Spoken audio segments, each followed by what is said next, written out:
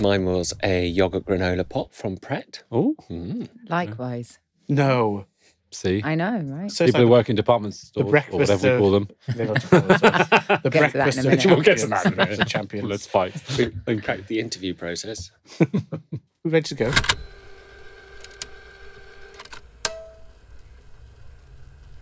Hey, well, Let's do it. I think that's a go.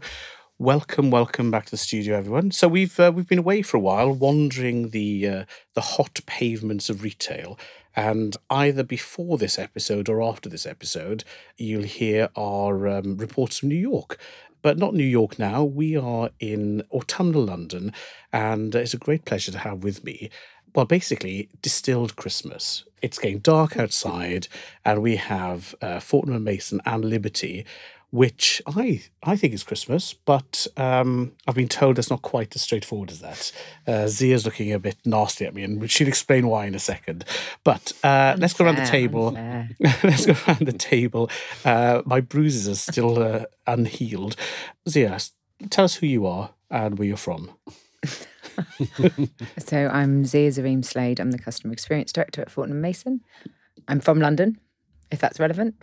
Well, we all know that now. Thank you very much. Next. Hi, I'm Eric Ferguson. I'm e-commerce director at Liberty London. And are you from London? I'm not from London. I'm from far afield, sunny Guildford. Right. Is that Greater London, Jamie? I'm Jamie Merrick from Salesforce. But are you from Salesforce or are you from London? No, who knows? Both. Hey, anyway, look, let's kick off with Zia then. Tell us a bit about your role, first off, because it's not a normal title in the nicest possible way. What does that mean? And a little bit as well about Fortnum & Mason. So my role covers a broad spectrum. I sometimes wonder if that's I'm being hoodwinked into just Doing all the- everything. lots of things that not everyone else wants to do. But essentially, I look after business strategy, brand strategy, and digital. And within the brand strategy piece, that's anything from product packaging to windows to marketing campaigns and comms, advertising, store design, and What's left? product. Project. Yeah, so that's basically end to end of everything that we say we're going to do or that we're about through to the delivery of that. Obviously, I'm not operationally responsible for the big teams of fantastic people that deliver that, but yeah, it's a great fun. I probably have the best job in the world. Well, I would encourage people to look at your Instagram feed, and I defy anyone not to be totally jealous because I often say it looks like the best job in the world, which brings us on to what exactly Fortnum & Mason does. Now, I'm still hurting because I said, oh, it's like a posh department store. And you just basically thumped me and said, no, it's not a department store. So what is... Or posh. Oh, right, that's it. Right, so I'm still... So you're I'm wrong. I'm just wrong. Put me right. What is it? The House of Fortnum & Mason is a celebration of exceptional food. It is a celebration of joy-giving things. It is a place where memories are made for people and has been like that for 312 years. So when we get referred to, which many people do, as department stores, there are brilliant department stores out there. And when you look at a department store and what they represent and the expectation that they put in a customer's mind, it's pretty much that you should be able to get everything under one roof. Well, you can't do that at Fortnum's. We don't have a haberdashery department. We don't have many, furniture, blah, blah, blah, blah. And that's not what we're in the business of. So the core of our DNA is food and a great love of those things, and creating experiences. So we've got 7 restaurants and bars in our domain. So, I can understand why people refer to us as that, but we're quite protective of our place and saying we're not a department store. Look, I'm glad you've put that right. So our listener has learned without going through the pain. But I'll come back to the food in a second because you're right. It's not only important but very inspiring. But you do have other, not departments, but things for sale. I mean, some lovely clothing and artisanal gifts. Mainly, it's joy-giving gifts. There is a great spectrum. So whether it's vintage books or handbags or the most exquisite perfumery or gentleman's grooming or the barber, there is an extensive range of other things that we do sell and that we invite people to come in and enjoy. And in part, that goes back to kind of Fortnum's role in the world very early on, which was to go out and seek the very best that was out in the world and bring it back to London for the good folk of the Court of St James at the time. And obviously, the world is a very different place. And when you look at people like Net-a-Porter, that's what they do in the fashion game. That's what their business is. So our business has had to change. When ease of access is ubiquitous for people, then it does mean you have to change what you stand for. So one of the things that we have is a very strong kind of point of view on the curation of what we bring in. And it works for us. There's always debate and challenge about how much food and how much non-food we should be doing. But we hope that people, you don't come to Fortnum's because we sell anything you need.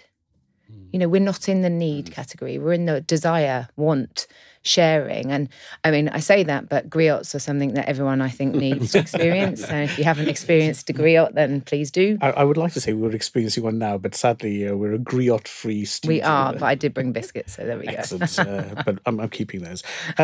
What does curation mean, though? Because when I'm going to go back to your Instagram feed, there are lots of collaborations, there are lots of promotion, there's also celebrating the people who've created or grown or developed the food. So how does that curation work rather than just ringing a wholesaler and saying, "Can I have some swan eggs, please?" In the world today in retail, you hear lots of people talking about knowing your customer.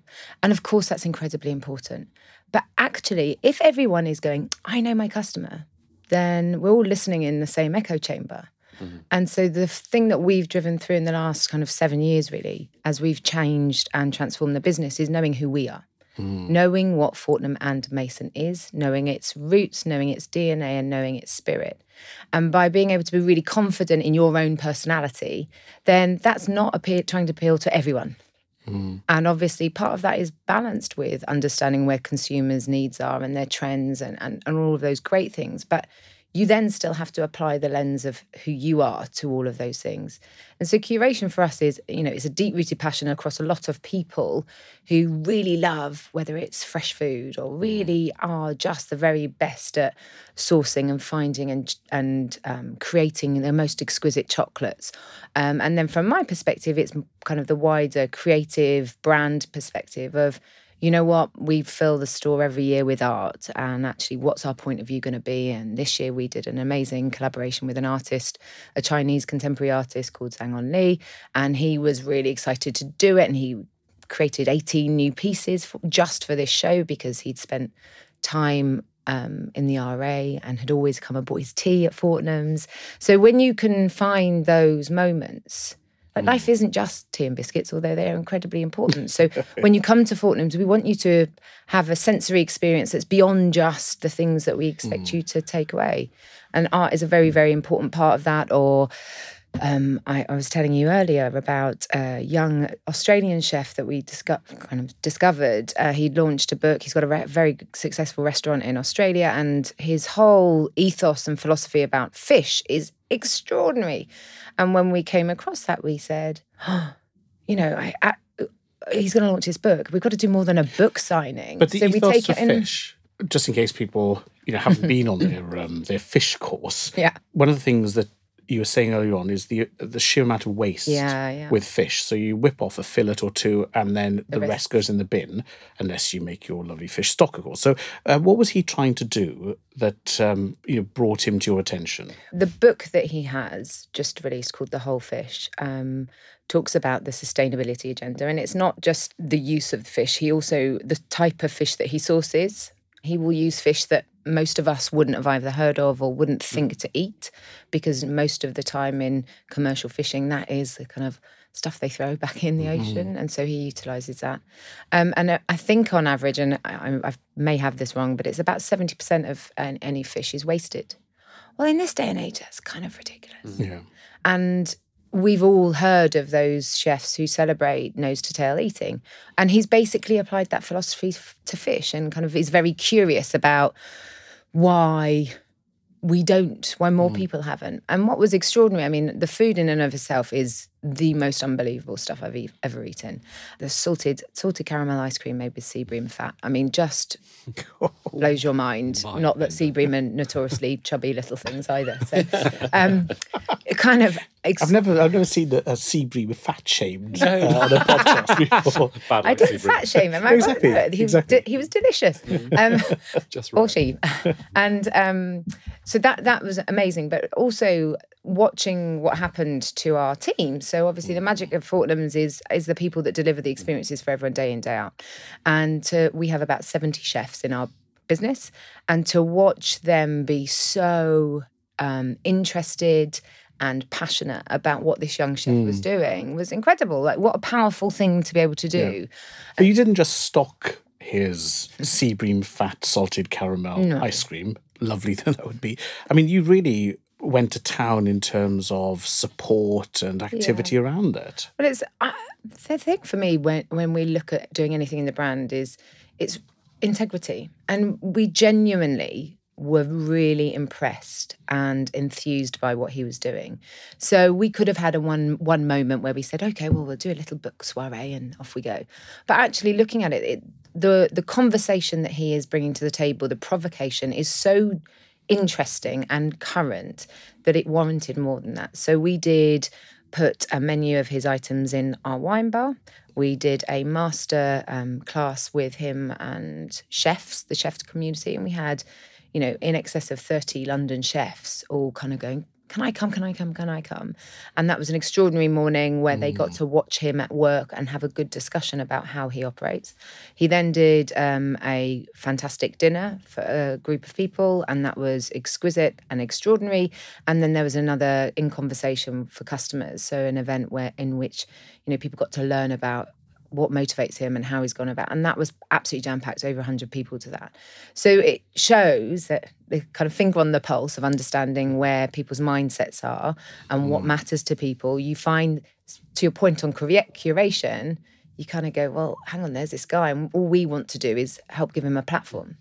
How do you adapt that? Because if I think about my memory of your place, as my grandmother from New Zealand used to come across, and she'd take me up to London, and we go to that cafe. Is it called the Fountain? It was called the Fountain. No more. So up to date. And we used to have Welsh rarebit, and that's my memory of fantastic. So, but my question really is, I guess what you're talking about now sounds so much more modern and more exciting than I used to live in the black and white age. I'm that old. So how do you stay on top of what people want? I mean, I don't understand how you can kind of get it right the whole time through the years, as it were. It sounds like you kind of upped your game recently, but perhaps not. No, well, I would hope so. We've more than doubled the size of the business in the last 7 years, so we've been doing some good things from it. When you break it down, for me, it's quite simple, which is to just be more relevant to more people more often. So we still have nowadays people who come in with their grandmother and they have their Welsh rarebit. And there is an environment in which they can do that, and they're more than welcome to do that, and they create those memories. What's really important is when little Johnny walks out having had that Welsh rarebit, that there's a memory there that makes him feel some kind of emotional connection back to us. And whether he turns up in 5 years, 10 years, 15 years, none of us can deny those emotional connections that we make with brands and places and experiences. But on the flip side of that, for a community of people who are completely enthralled by what Josh had to say, there's a role for that too. Like, think about our own personalities. We're never... Well, most of the time, we're never monotone.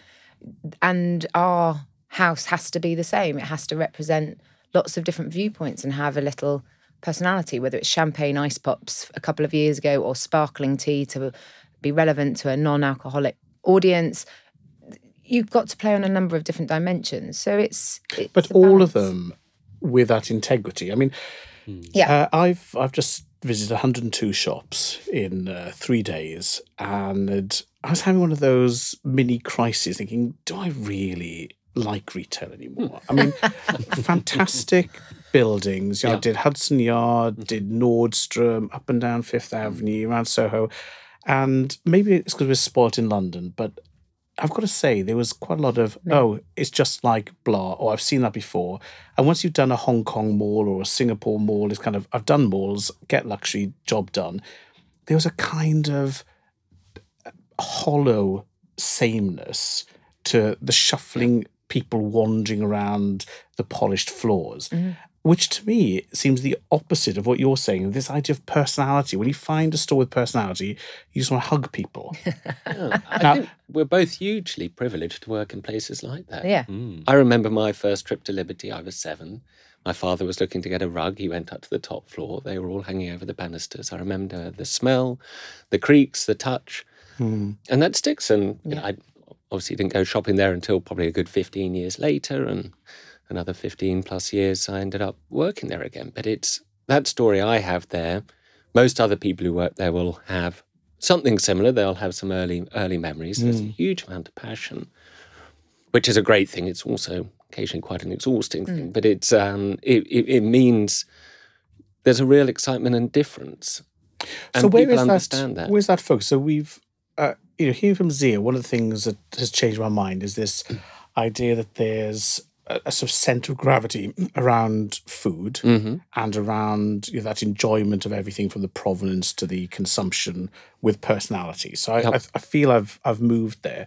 We were talking earlier on how my memory of Liberty was the girls' school uniform in deepest, darkest, wettest Wales as growing up. This is and quite then wallpaper. incriminating for me, but yes, keep going. Yeah. I wasn't there. No, luckily. And so where's the heart of Liberty now?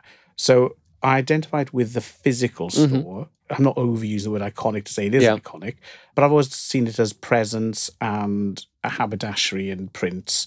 Is that the heart, or have I missed something? I think there's more to it. I think compared to Fortnum's, we're a relative upstart. We're 140 years old rather than 330. We will talk to curation. We describe ourselves as a movement. We try and find and discover some of the most outstanding products, whether it's fashion, whether it's beauty, whether it's homewares, fabrics. And we do that with great passion, and we try and bring that to customers wherever they are, if they can't get to the store, through online and digital touchpoints. I think something that we've got a real authenticity comes from fabric. We have a back catalogue of 40,000 fabric designs. We have a team of 20 outstanding artists who are in the head office constantly designing new collections, which we produce every year on Tana cotton or silk. Through our own channels, fabric is bigger than it's ever been, but we also sell it and wholesale and license it across the world. And as a consequence, that heritage relatively is short, but it goes back over 100 years. In Germany and a number of European countries, Liberty is associated with the Art Deco movement, and they're almost synonymous. And so there is a cult passion for Liberty dotted around the world, and we're expanding on that. We're drawing on that through our and that's our vision. We're growing that fabric business. We are building our own Liberty London range of products. We launched our first ready-to-wear collection a handful of weeks ago. And those are key drivers for us, and we're trying to bring that across all areas. So I get the movement idea, but let's say I'm on your website or I'm walking on the ground floor. Yeah. What's the difference in a movement and 12 pieces that your buying director has decided to put in that corner? How would I feel the movement rather than just the ranging? What's the difference to the customer? I think in store it's the staff. I mean, the staff are absolutely fantastic. They are passionate. They've been there a long time. They've gone there. I'm sure much like Fortnum. That you have outstanding customer experience, and that enthusiasm and knowledge of the product is able to transform the reason, if it's not apparent, as to why the buyer has gone out and selected this assortment. The challenge is trying to replicate that online. Where online, a lot of missions are very focused. You're looking for something specific, so you need something which is in that Amazon style of functional navigation, which doesn't lend itself to these kind of emotive, passionate, engaging stories. And then we have other missions which really are browsing. So you are looking for gifts, and you are motivated to find something different. And for us, we try and do that through edits. We try and do it. We have a fantastic editorial team. I've got a team out of my team of 40-odd people. 12 of them work in editorial, whether it's product or stories or interviews, and we try and bring that more and more through the customer journey. We're going through a site redesign, which will launch next year. Again. It's an upgrade on the design. It's the same technology. As naughty me to tease I know, indeed. there are enough things for us to focus on to avoid that big project of a full rebuild. And our site's good, but we want to understand how we can bring more of that content to customers. Now, it's interesting you're mentioning content, because often you'll find with mono stores, these iconic stores, that when they go online, they struggle to reproduce that expertise and feel from in store. Yeah. But also they're tempted to then expand the online-only range to like 20 billion SKUs. Yeah. So how are you? What are you targeted on between this, content story and can't you shift the extended range, of 100 items rather than 12 you've curated in store? Where do you sit on that spectrum? We've got a healthy tension. I think I sit. Yeah, I mean, because we're a business that is our fabric's at its core and our buyers are at our core. Because that was what Arthur Lazenby did. He went out and found amazing products and brought them back to sell and show. There's a theme coming here about this. There are some themes. A couple of hundred years apart. Pith helmet and a stout leather bag and voyaging out to bring things back. Well, and I think it wouldn't have been quite like that, but it's the same mission, right? And that remains the same today. We cannot be the place where you find everything. We cannot be the marketplace. There are people out there who are much better at it than us. Yeah. And for a lot of people, that's really overwhelming. And they don't want to be able to find 10,000 variants of product X. Yeah. They want to find something that's really interesting that the recipient may never have seen before. Or if they have seen it before, they kind of covet it. And that means it is, it's about the selection. So we have in the last year launched a couple of online-only items, but it's purely because they're large, bulky items. So we've got a couple of big hampers. We've got some large kids' toys, things that it doesn't really suit the customer to be able to buy in store and take away. So on that point, we're very much towards the experience and the engagement, as opposed to let's just tap into the full pack catalog. Right. So you must have that healthy tension as well. I mean, because I guess the opportunity with a loyal following that you both have is that you want to make the most out of it. But how do you manage knowing what the most out of it is, if you see what I mean? For us, there is obviously a very clear commercial demand from customers, and in the main bulky items that are rather large, but also worldwide delivery. Most of our clients are buying as gifts. Yeah. So there's a whole nother dimension to it there. And I think because we've been we're like the world's oldest startup, right? So that's how I see it. So we're always kind of going again and again and again. And one of the things we have done in the last few years is, we did re-platform and we redesigned and all that good stuff.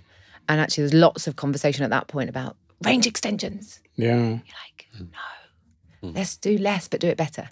And so there is actually, I think we've only got about 3,500 lines online. And we follow online search and see what people are looking for. And we work with the buying team to go, hang on a minute. Such that a really treat, that, isn't it? It's, but the core of what we do is what we know that customers want. Everyone always thinks, well, it's online, so it doesn't cost anything. Well, no, it does, because then you've still got to have it on a shelf in a warehouse. Yeah. So actually, I don't want in our total business level, I don't want a warehouse full of single units of random stuff that we hope. But also, it's your customers' sell. Time, so it takes them time to go through things. And if the basis is curation and authenticity, as in, I'm suggesting this for you, then you don't say now go and root around the warehouse as well. Yeah, I think there is opportunity outside of our core categories to do more and do better, and we are working actively all the time on different edits or points of view. But more, it's always done with a more holistic customer experience in mind than just going, right, how do we crank out a ton of stuff online that's completely independent of what the store experience is. So whether it's, obviously there's always opportunity about when you get customers wandering into your shop and going, have you got? You're like, no, madam, we haven't. And you think, I wonder if there's something in this where actually you wouldn't want to give over floor space to it. Yeah.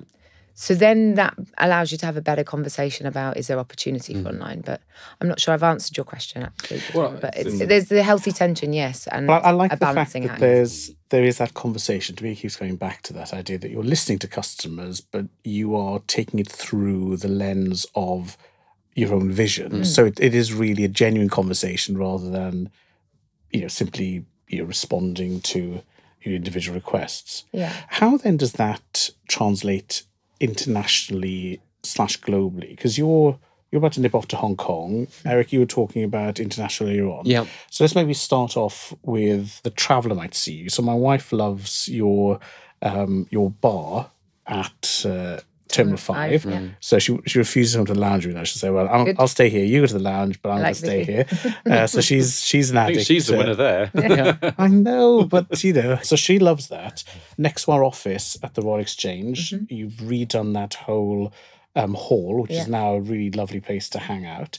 So the food is extending. What does you are Hong Kong? What's happening there? So we are about to open a shop and a restaurant. Shop and restaurant. Yep. So the restaurant is upstairs. It will be called 181, which is unsurprisingly our address here in Piccadilly. Oh, I see, right. I was thinking of some auspicious numbers. It is quite an auspicious number. Yeah. Symmetry is quite good. Good, excellent. But it's actually connected to the, it's as opposed to Fortnum Mason London or Fortnum Mason Piccadilly, it's, it just inherently in its DNA kind of adds an element of London into the restaurant. And obviously having its own identities is good, but you access it through the store. It's inherently, we are an experientially brand. But what's in that brand. store then? So in the store will be what we kind of call our key categories. So it is tea, biscuits, there will be confectionery, there is wine, spirits and fresh. So, Stilton and smoked salmon, all that good stuff. Champagne. So and hampers. And it's a good representation of basically the ground floor at Piccadilly. Yeah. So this is back to Christmas though. Maybe this is just like a middle-class Christmas dream, but you just said everything that just oozes Christmas. Indeed. Year-round. We are the home of Christmas. So, and you've only got about 39 days to go, so I hope you've done your shopping. oh my God. About 39. Yes. Can I just say, I do hope the listener adjusts her diary for those 39 days Well, when it goes out. the listener will be less than 39 days. I think so. The urgency is only going to be. Yeah. Oh, yeah. And the phrase "you snooze, you lose" comes Snooze, to you mind. lose. Now, Eric, you are renowned globally anyway. What about the global footprint of where there's a Liberty-operated thing? I thought you were saying I was renowned globally. I was Well, we getting a little carried away. You are now. You're on this show. yes. But Liberty London, renowned globally, absolutely. And I think we spoke a little bit about fabric earlier. I mean, a lot of that reputation comes from fabric. More recently, some of it comes from some of our Liberty London range, which we have developed and sold internationally. We've recently enhanced our website to take local payment and local currencies and handle local taxes. So that's really facilitating the journey for people who already know about us. We're not doing anything at the moment of any real scale, going out trying to find new people who've never heard of Liberty to come and join us. That is the next step. And that's really exciting for us because we have to take our view of being a movement of this curation and discovery, which you can articulate in a few hundred words. It's quite hard to articulate it in a digital instance, briefly, succinctly to someone who's not come across it before. And that's something we'll be working through. I think we're going to lead it behind those core product categories of fabric and Liberty London, because those are ours. Yeah. And those are things that we are the home of and are a brand. It doesn't mean we won't enable customers to buy anything else of our product catalogue that we can facilitate. And we will be enabling dangerous goods, so fragrances and alcohol and things like that. Dangerous goods. That's how they're categorised by operations. It's a little disappointing if you're... Wow. If you're, Yeah, from a distribution perspective, it's a little more challenging. It's a little more paperwork. Right. A lot more paperwork. Do you have to adapt the products to the local market in any way, shape, or form, or actually it's quite the opposite? You actually go, even more British or whatever. I think to begin with, we're definitely going to stay authentic to our catalogue. I don't think we have enough. I mean, crudely, I don't think we know enough to know that differentiating or changing or tweaking a product. Is going to be, is required. We're a small business. We're big and we're small and then we're big. We're growing, a similar growth rate. But we're not B&W who knows that its Chinese customers want longer wheelbase. We're small enough that we can bring that heritage, bring more important products to the customers.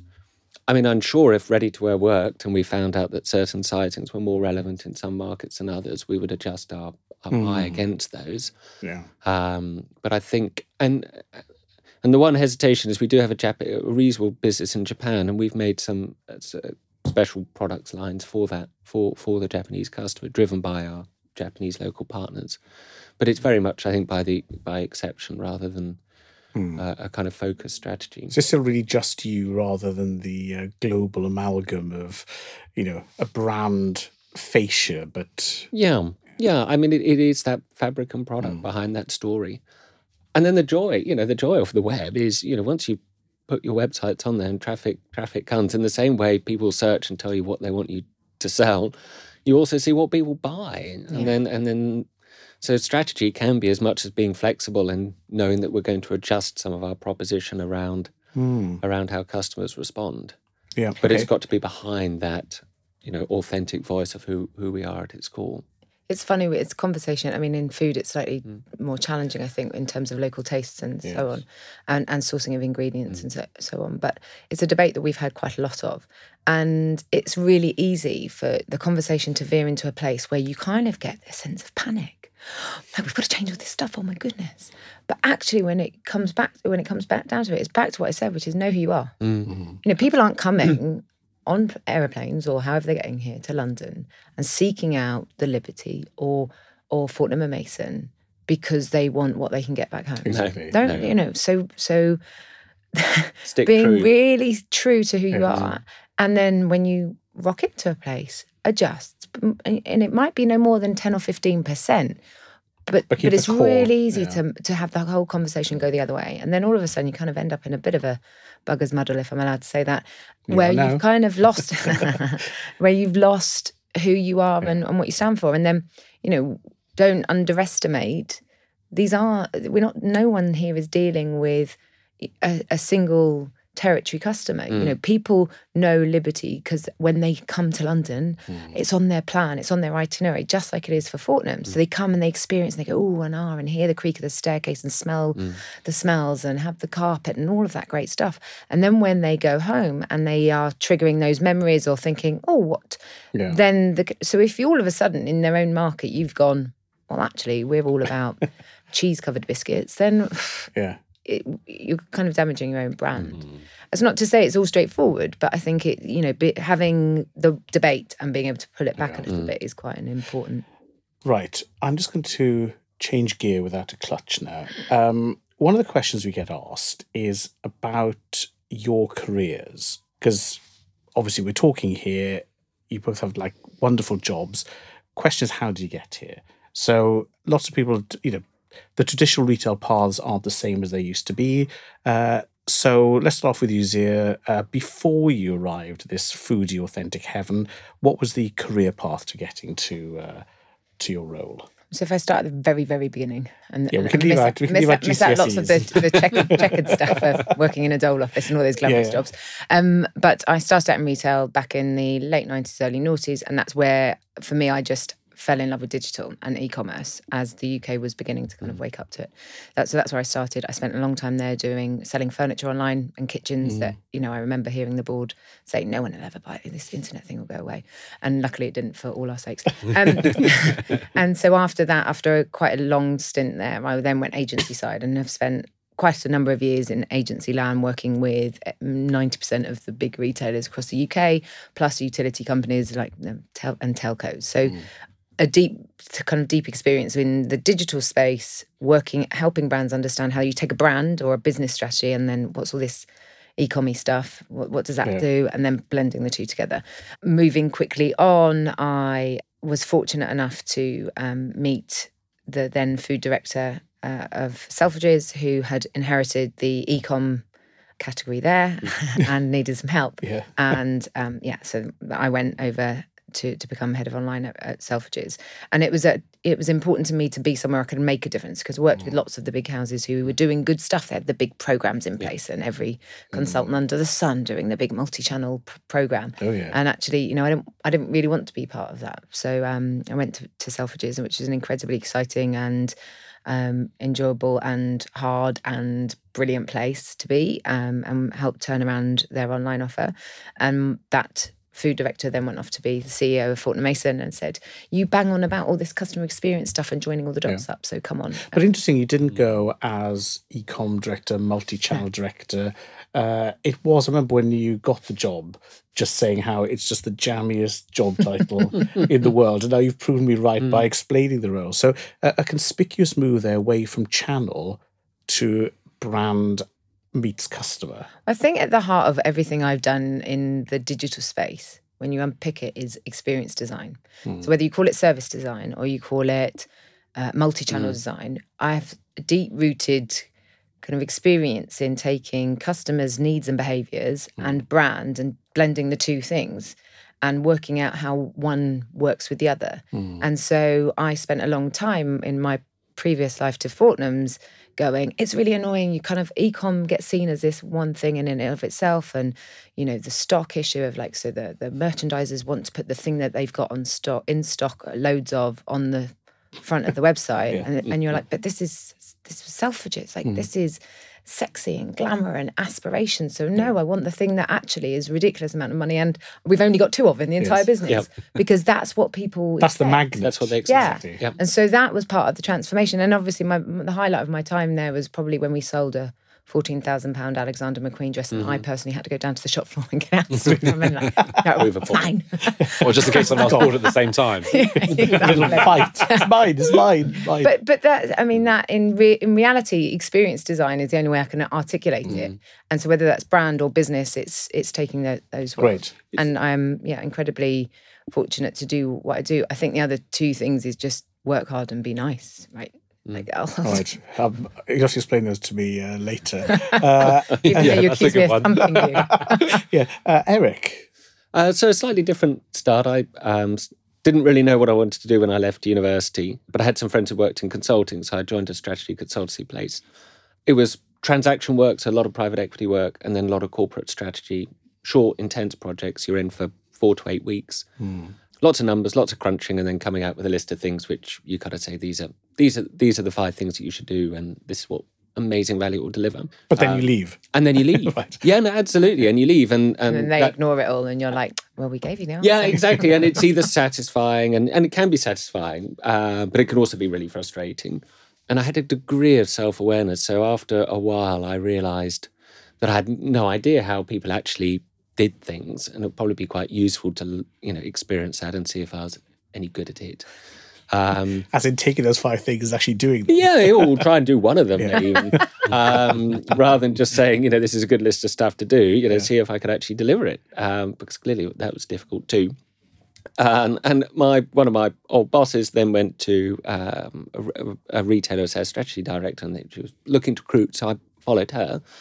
And I ended up doing just what we said we wouldn't do in our current retailers, which was adding a lot of new categories to the online version. But it was a catalogue business at heart in its core. So, but that was all about endless aisle. Know who you are. Endless aisle. And we did lots of other bits and pieces. But I was there for a few years, I guess, end of the noughties into 2010, 11. But I was commuting up to Liverpool, and I was keen to move back. So I then caught up with an advisor to that business. So it's all through kind of people nothing particularly meritocratic in some respects. But I then ended up joining Ecomera because an advisor to the business I was at ran that. And I thought, well, I'll work there for a few weeks and hopefully I'll meet some other e-commerce businesses and they might want to hire me. None of them really wanted to hire me. all of the things I say to my daughters about career planning. They're going to listen to this because I make them, and they say, "See, Dad, you just do what we like." It is true, and I had an amazing time. I was there for 6.5 years. I worked with lots and lots of different retailers. I then worked more with brands. I helped them not just do e-commerce and then multi-channel and omni-channel, but then start thinking about marketplace. And the remit was broad. Built a lovely team, and I joined as a not even as an employee, as a contractor. I had no plans of staying in there. It was just, a good example of how, opportunity can be good. I'd always loved liberty. I spoke earlier about how I had such a fond memory of it as a 7-year-old, trying to bring this nebulous word that we all hear of called omni-channel to a one-store business. I thought that's got to be a challenge.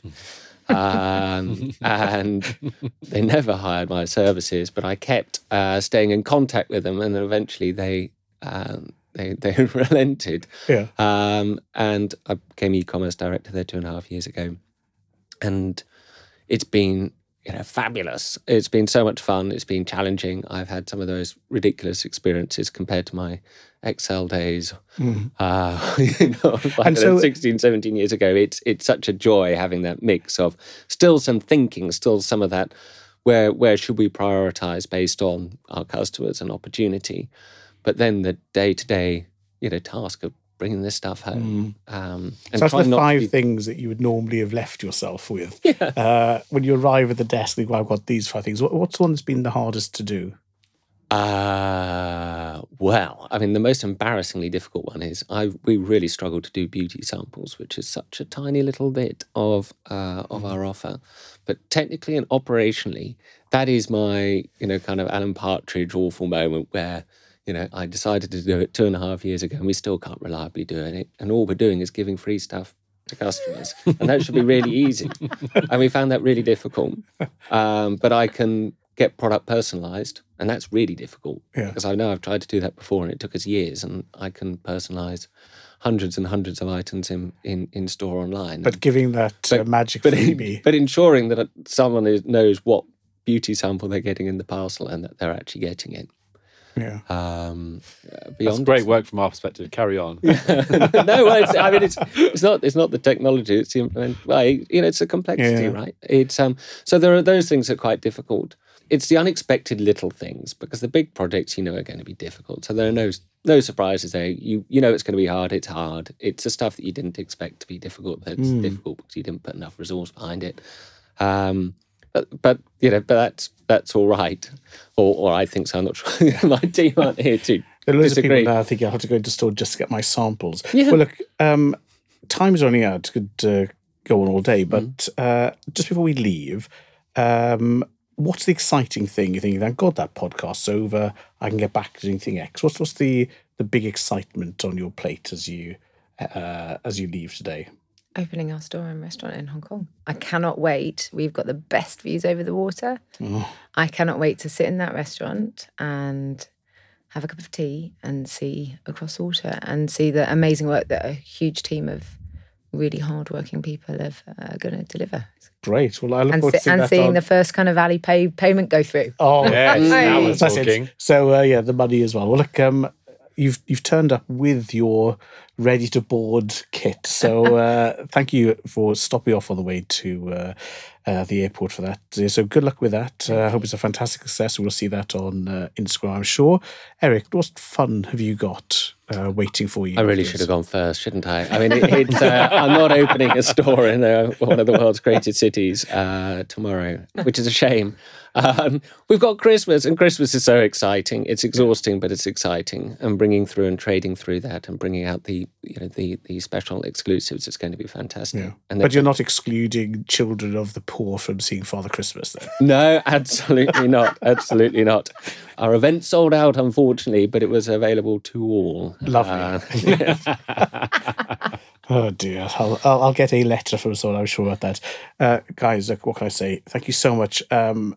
The thing I find so exciting about this is that people bringing genuine experiences to life over and above just cranking the handle of retail. I think as we come up to peak season, just to see that integrity and differentiation. After those days of 102 stores, cheers what's left of my wizened heart. So thank you so much. Thank you very Our much. pleasure. Thank you. Thank you. I love healthy tension, by the way, you two. Healthy tension. Love that. Really I think good. also known as fighting. Yeah. Depends if you're winning or Nice, not, nice. doesn't it? No, exactly. Debate. Yeah, looking forward to Christmas. Is it going to be a good Christmas? Yeah. No, I hope so. Because there's lots of... I mean, look, no, we're not general election in 2 weeks before Christmas is not Not- needed by anyone. I've been joking. We should open a polling booth in our in Yeah. What a great idea. Can you imagine? Bream fat canapes and voting. Or a few pop-ups at the we most can finally get relevant some menus. polling stations. Yeah, exactly. Yeah. A cup of tea and some mince pies Straight outside. down to Kensington and Chelsea. Just check them out.